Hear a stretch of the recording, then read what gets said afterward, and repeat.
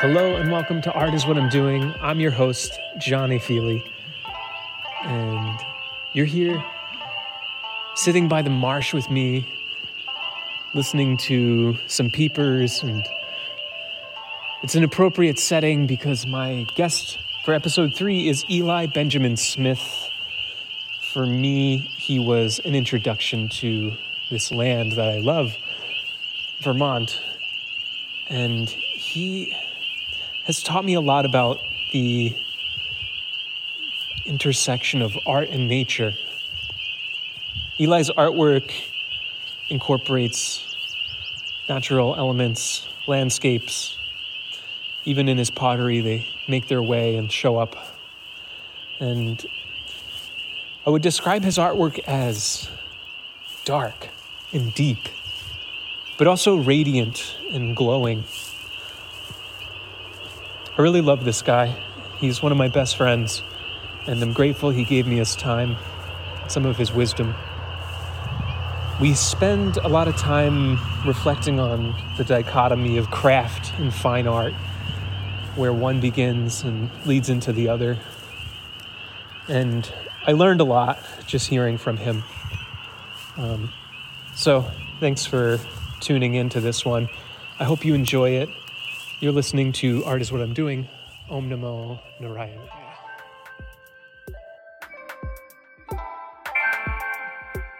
The arts is where you and I have a deep connection and love.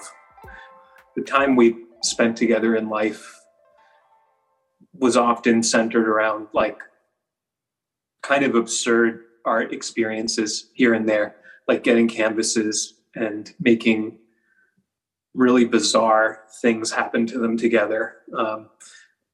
Where we diverge is you make a lot of things that are also practical.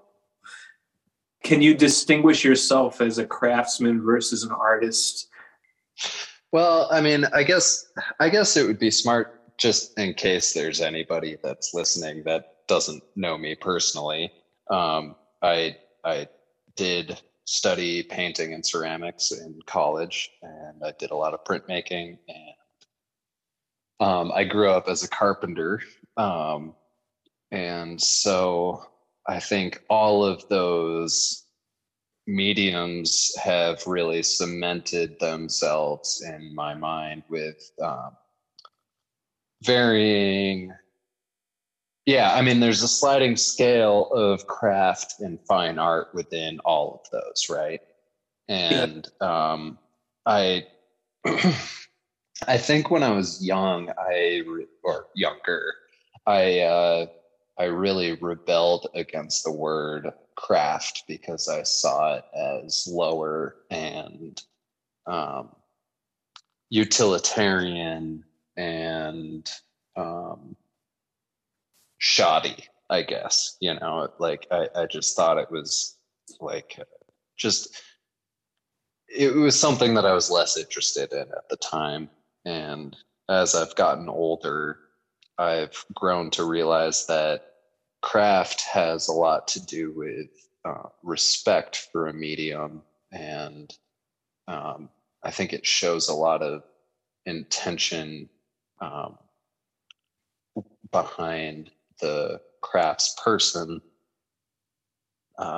to obtain a certain level of proficiency, I guess, in the medium that they're using. And so as I've gotten older, I've grown more to love the word craft, and I've started to shift away from fine art more. Do you associate it with discipline more? Discipline isn't really a word that resonates with me at all. Because honestly, I don't feel like I live my life with any actual kind of discipline. I'm a very inspiration-driven person, and kind of a go where the wind takes me type of person. And yeah, that's where I find you very interesting, because there is that, right? Because there is craft, and I'm saying it in the loaded, beautiful way you are finding it, not in the like go to the craft store, way. well, I also just want to clarify, I don't think that lower definition that I embodied originally is fair at all. I think that is a really disrespectful mentality toward that word. And I've come to that realization late in my life. So with that, I'll let you continue. Sorry to derail you. Yeah. Well, that's fair. But I guess I just like a little bit of like the caveat of why I would still separate maybe two ways to look at that word is because I think there is a distinction between craft work and like buying sequins and gluing them to a maybe not, I don't know, but like doing something that maybe is like contributing to a lot more plastic floating around the world. I don't know. Like there are things where yeah. like that is like, not to say something like higher or lower. And I know that's what I'm doing by saying that, but there's like definitely a difference between engaging in a craft and making something from nothing, from like raw materials, and the craft is the action that leads it to be this practical thing versus like buying craft materials and like doing craft projects, Yeah. Yeah. I think, I think the word craft has been demeaned by Hobby Lobby, and I will happily trash them. But I think that word has been done dirty. And I because of that, I think I would distinguish the like gluing cotton balls onto a popsicle stick craft. I would distinguish that from craftspersonship, like Yep. it, like, I think that's more, that's what I'm referencing when I'm using the word craft. It's like, I think craftspersonship is very, there's a lot of honesty in it, and there's a lot of, and to come back to what word you were using before, there's a lot of discipline in it. It takes hours and hours and years of continuous work to know how to manipulate a medium just right to get the desired effect that you're going for. Yeah. And I think that that's a term that isn't utilized enough in the art world. I think that there is too much of a distinction put between the word craft and art. I think painting has an absurd amount of craft involved with it. And a lot of the conversations that I had around art in my younger years were kind of trashing on craft and really focusing on art. And I think that sells one side of the coin short when both sides are necessary to make the coin. You know what I mean? Totally. Yeah. Well, yeah. And I wonder, so I've had a lot of, I'm really happy this is where this conversation went so quickly.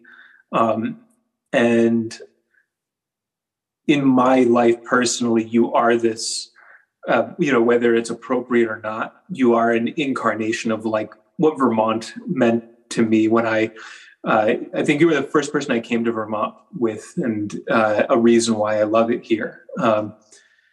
And it took me really long, like literally this year, to start having an understanding of like, what is it about this culture that, and I don't know if you grew up in this because Canaan's kind of a different place. But I'm sure the spirit of this reached you in some way, that being around here and spending time with artists around here.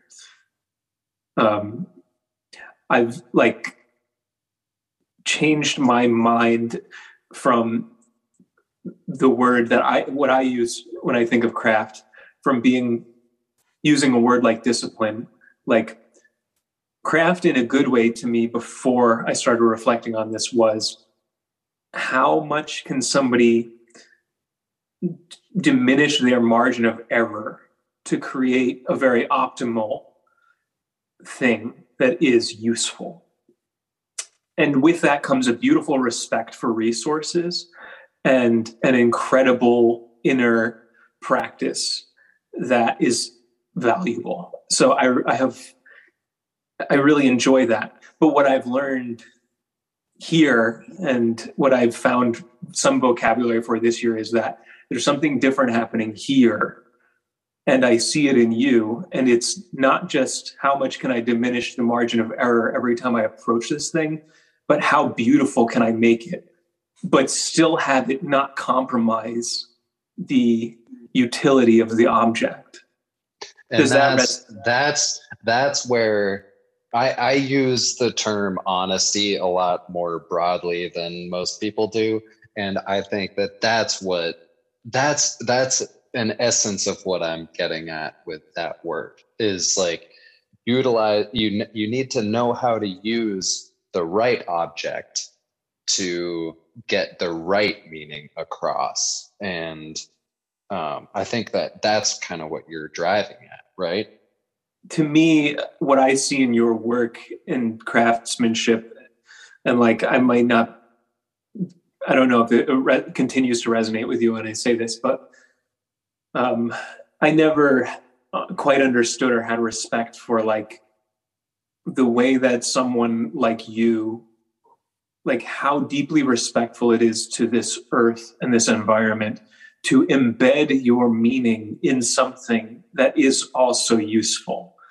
And I'm saying that from the perspective of somebody who has made a ton of stuff that, like, we couldn't be more different in this way. The things I make are beautiful but intangible, like music. But if they're tangible, they're usually completely useless other than the meaning behind them. And that is, a difference, and something that I've changed. I've really not wanted to do that. I don't buy campuses anymore. And that's something the land here has done to me, at least. Yeah, I mean, coming back to your whole your spiel about Vermont really embodying a high craft mentality, I think that's so. I mean, you see that everywhere.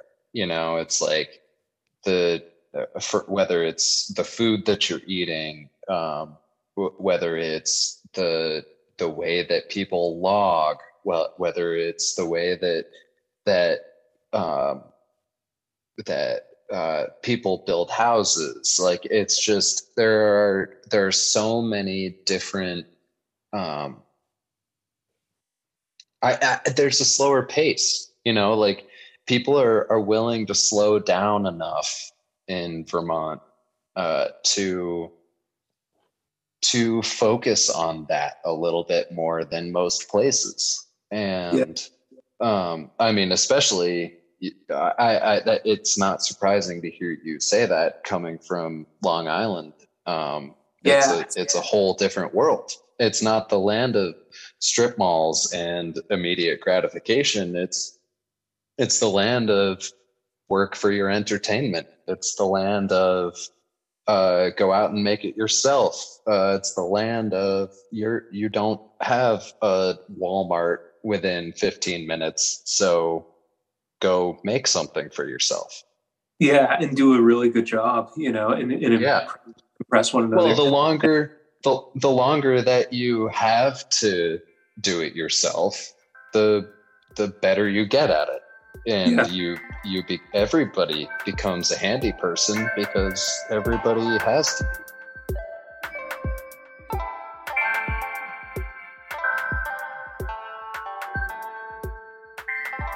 What did going to art school do for you? If you didn't go to art school,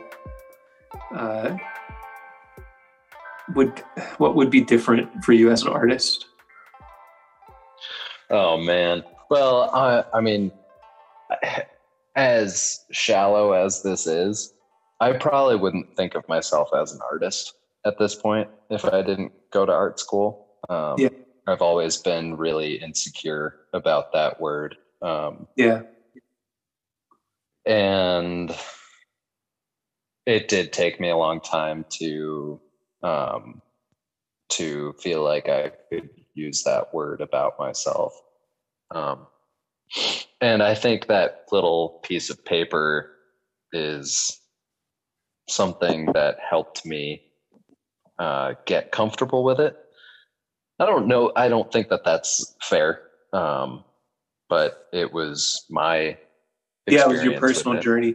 Yeah. Yeah. And also one where you know, it's a whole other thing to get into, but like you grew up knowing in your lineage and your expansive family that there were artists, and there were people who were and maybe weren't. And that would really influence what you're describing, I imagine. Oh, so much, dude. I mean, honestly, some of my family are the most talented people that I know to this day. And it's disgusting. It's it really grosses me out how talented a lot of my family is. I'm so fortunate for that. Yeah, and in very different ways. Not like, oh, we all just doing totally, but all within the same world. You know, it's like a lot, and the majority of them all work with wood. You know, and so it's like this interesting through line that actually drove a lot of my conceptual art through college, and I think you're right about that. I think that having family members that are artists gave me a respect for that word that made me very uncomfortable to use it for quite a long time. Yeah, that makes sense. I mean, to give the opposite once again, like continuing to be these like funny opposing things. It's like nobody in my whole family and lineage said they were an artist. So I got to be the first one to be like, I'm that because of these reasons. And it's like, cool. You know, well, you did teach yourself how to sing opera in your closet. So there is that as well. So yeah, I think you deserve it. Totally. Yeah. Well, and my mom is an artist, but definitely didn't call herself one through my life. And I get to discover that now, you know?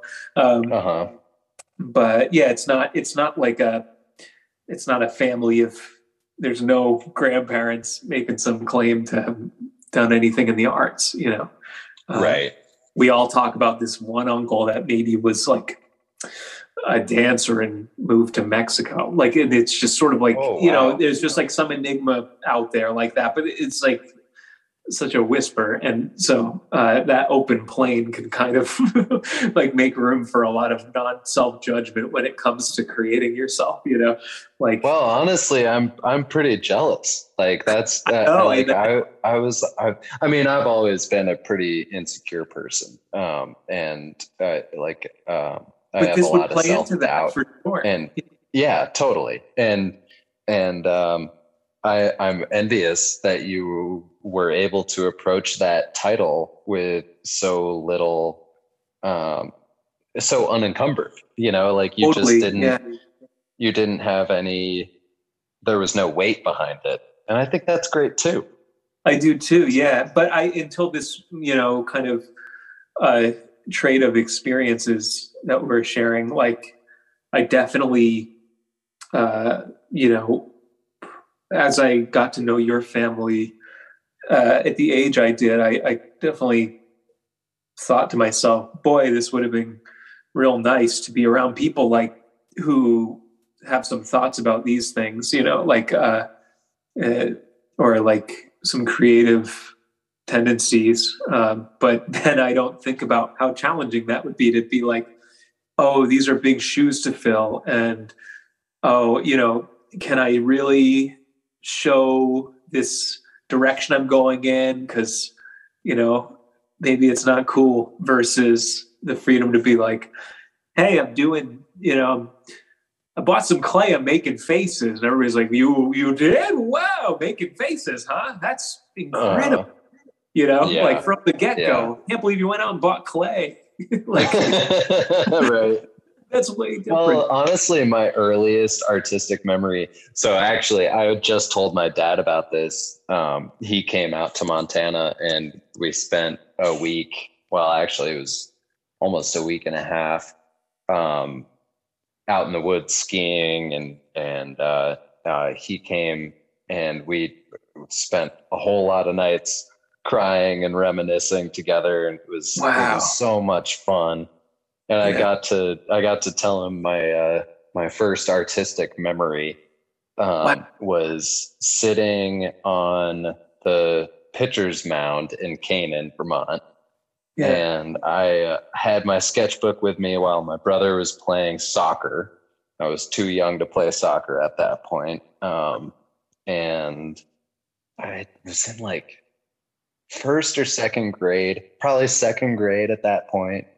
And I was just obsessively drawing these portraits, all from side angle, and they were all like these rectangular heads with a triangular nose, and the eyes were plastered on the side of the face as if they were front on, and they were all like very weird cubist, like very out there, not representational drawings at all. But I was a second grader and freaking loving it, And I finished one up of my dad, what I thought he would have looked like in high school. And it had a bright red headband on, and I ran up to him and showed him. And he was like, "Oh, this is so cool."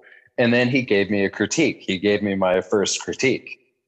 And he taught me to like look at the world and to represent what you're seeing. So he was actually the first person to tell me that actually your head doesn't just flatten off at the top and turn 90 degrees and go straight down. It's a gradual curve from your forehead all the way across the back. And so he got me off of that style and got me focusing more on representation and realism. And so that was Wait, do you have access to that? Memories. Did you have access to that memory prior to telling him, or did it occur to you? Oh yeah. No, that's one of my longest memories. A core memory. Yeah, a formative one, definitely. Yeah. Wow. Yeah, that's really, yeah. Wait, are you saying that it doesn't have to be either way, but are you saying you wish he didn't? No, well, I mean, I've never really considered that. That wasn't the point of this at all. Okay, no, not at all. No, the point was just to say that I think it's really special that my dad, first of all, encouraged it when I was a young guy, and totally, and also found a way to effectively give feedback to a young person like that who is such a sensitive person. Oh, cool. Yeah. Like that's amazing. Yeah. You had a big smile on your face when you were sharing that, but I was like unsure if you were saying like he was the first person to get me off of like this really pure thing I was doing, which would that's amazing. Because it was like everything I was doing was purely instinctive, like, and none of it totally had any actual forethought or any real conceptual backing behind it. It was just me trying to draw interesting looking faces. It's interesting. Yeah. Well, like, it's funny because like you grow up you're playing a lot of sports, like at that age when you're like a boy in our generation, like that's what's happening. And I maybe just can't access earlier artistic memories, but the one that comes to mind often when I think about a transition is on a football field. And What? I was in 8th grade on a football field, and I was like completely obsessed with, I had figured out stop motion, like on my Now own. that's as Johnny as it gets. So I had clay, and I had this little handheld camcorder that had tape in it, and I would hit the button really quick and then stop it, and I'd make a frame. And I made a couple of them, and I was so obsessed with it. And it was the first time I was in like the football practice, and I was like, I couldn't imagine, like, I'd never want to be here again. Like, I really just want to be there doing that, you know?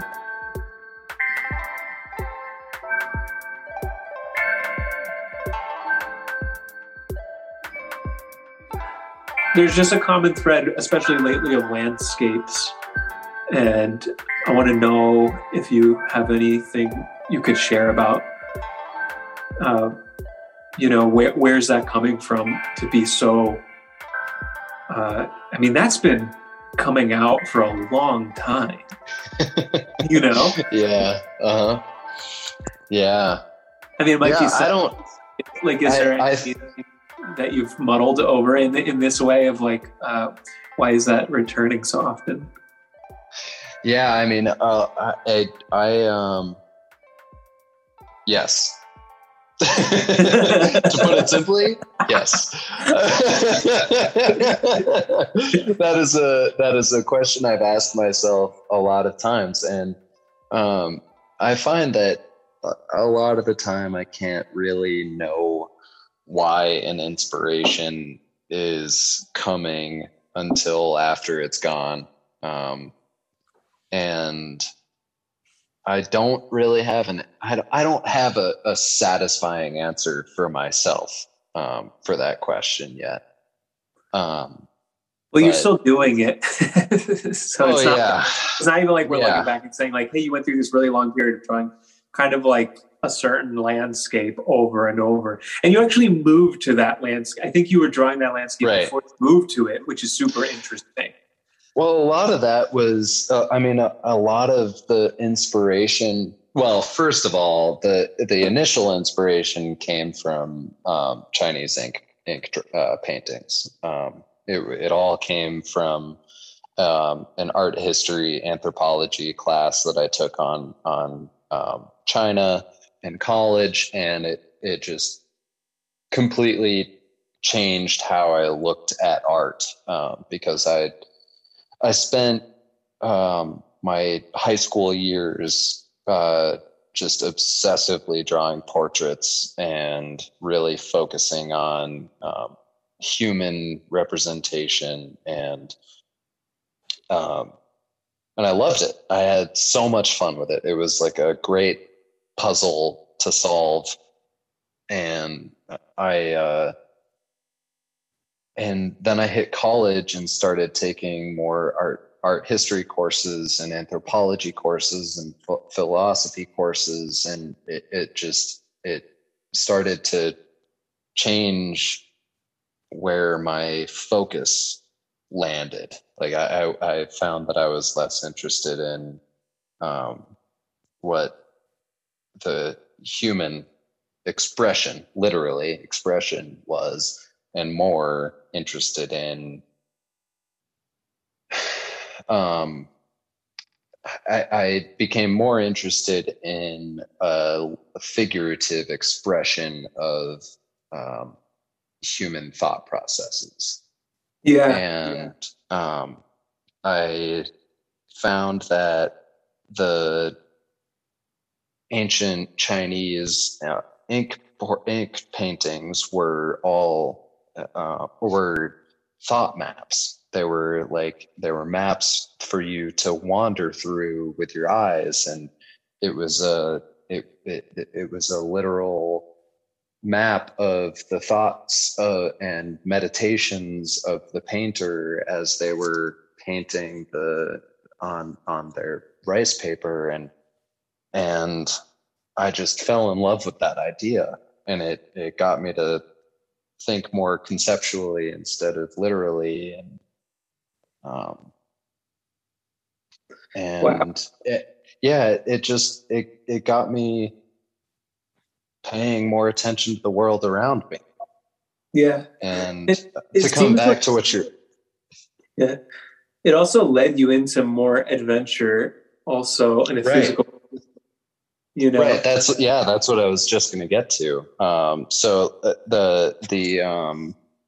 So my best friend Becky and I took a bus trip out to see our buddy Spencer in San Francisco, and we took a Greyhound all the way across the country.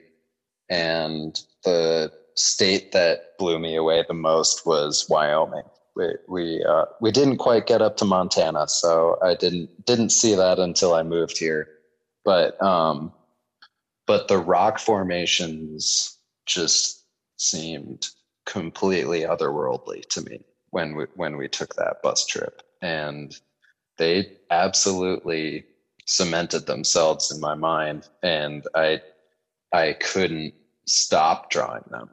Wow. And Yeah. really, ever since then, I've just been kind of looking for them again. And so I've been drawing them, and I moved here because of them. And you've been skiing them, so you've been drawing. Yeah. You've been drawing on them, you know, in the Right. snow. Right. And yeah, that's pretty crazy. Oh, you know, just to We were going derail. to talk about that, weren't we? No, my parents gave me your mug with your handprint on it. Oh, shut up. Oh, that's Yeah, cool. because they bought that. I mean, they bought a couple of your pieces and gifted them to Courtney and I, which is a really beautiful gesture to get, like a gift of somebody else's, you know, like this. Uh-huh. But I mean, I'm sitting on a lot of Eli treasure at this point. I've got your cookie jar, the mugs you gave me and Courtney, which I still drink out of all the time, and then that hand mug. But that was one that was such a zigzag, you know, and I kind of really, I really enjoy it because I'm like, yeah, this one's really, it's really different from a lot of these things that are the Eli pieces, you know. Yeah, so that was actually one of the last pieces that I made in when I was living in Pittsburgh in New Hampshire. I had my personal studio set up there, Yeah. and that was kind of a diverging piece that sent me in a new direction for when I came out to Montana. Wow. And yeah, that one inspired a whole new line of mugs that I made out here that I really loved the feel of. I don't have any of them now, Cool. of I must have course, missed that. Yeah, if they were in that vein, I probably missed the other renditions. well, I didn't continue I just called them the diner mugs. It wasn't about the handprint as much, but it was just about the feel of the mug and how Yeah. simplistic it was. And there's something about that mug that's just very, I don't know. It's grounded. It's very, I don't know. It's also delicate too. Yeah. So it's both. It's really, and it kind of becomes more like it becomes more fragile as it goes up, and so you Uh-huh. kind of have this like gentle respect for this thing, but then you put it down, you're like, oh, that thing's sturdy as hell, you know, and it's like a really interesting thing, you know. Um, yeah, I almost don't know what to do with it, like because the white mugs you gave me are firm and they could get dropped and they'd be fine probably. But that one, not so much. But it still leads you to believe it's that firm, you know. And yeah, it's a cool feeling. It definitely lends itself to be quite respected, you know. That's exactly what I want to go for with pretty much all of my pottery. Is like I want this like ultra like this is where this ties into my whole carpentry side of me is like I want it to feel architecturally strong, and I want it to look like it couldn't be blown over in a hurricane.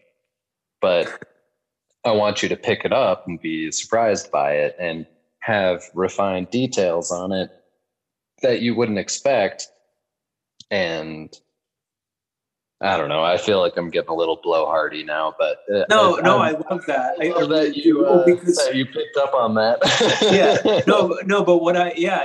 It's so cool to share and to hear the reflection back like that, because I think it is such an embodiment of maybe it's a testament to being architecturally sound but sensitive at the same time as a human being, like that. That could be true for you.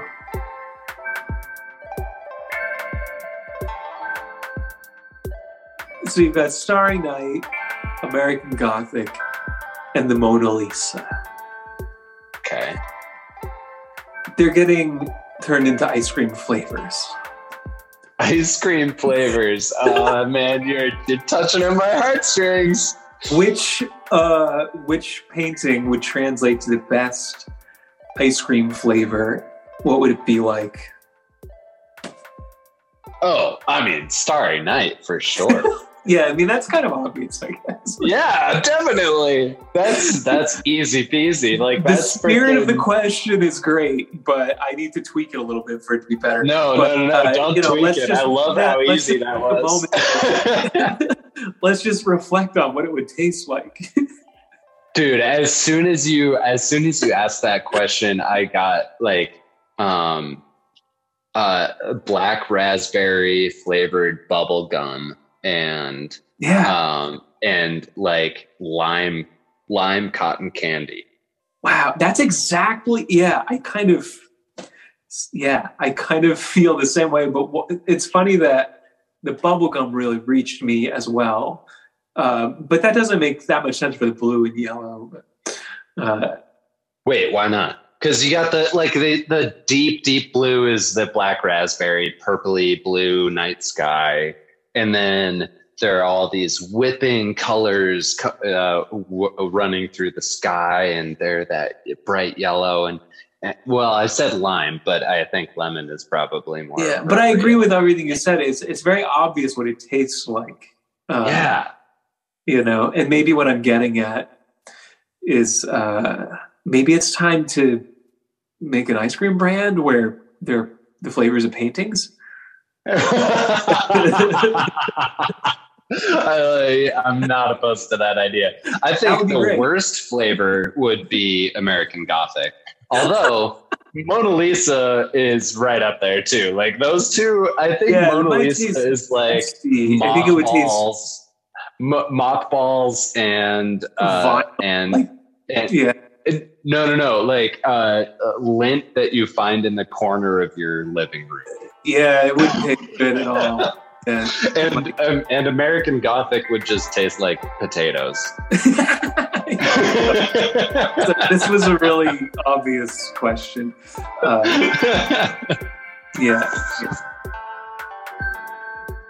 I've definitely done unhealthy things with ice cream around you. Oh man, and likewise. How many hands? You can throw something out there if you want. Well, you asked me what I learned from art school, and I went off on a bunch of bullshit about being an artist. The thing that I learned from art school is something that I talk about at work the most pretty much every day. It's like it taught me how to problem solve. Like there's I think the thing that art schools focus on the most without ever actually talking about it is we all work within a set of aesthetic rules, and those rules show intention. And if you break those rules, there's a discordance that anybody can pick up on. And that is something that translates directly to pretty much any and all labor work, particularly fine labor work. And that's something that I utilize at work literally every day. Yeah. It's like if I walk into a house that I'm just starting to work on, then I'll look around me. I'll look at all of the windows and pick up on little patterns of what's going on, pick up on what's going on around each of the doors, and make sure that I'm working within that language. The more we can put out this vulnerable and personal and honest stuff, I think the better off we are. Yeah, likewise. I love you, buddy. I love you too, man. Give my best to Courtney and Lumi, okay? I definitely will. And your parents. Yeah, I will. Great. Talk to you later. All right. Love you, bud. Love you. Bye.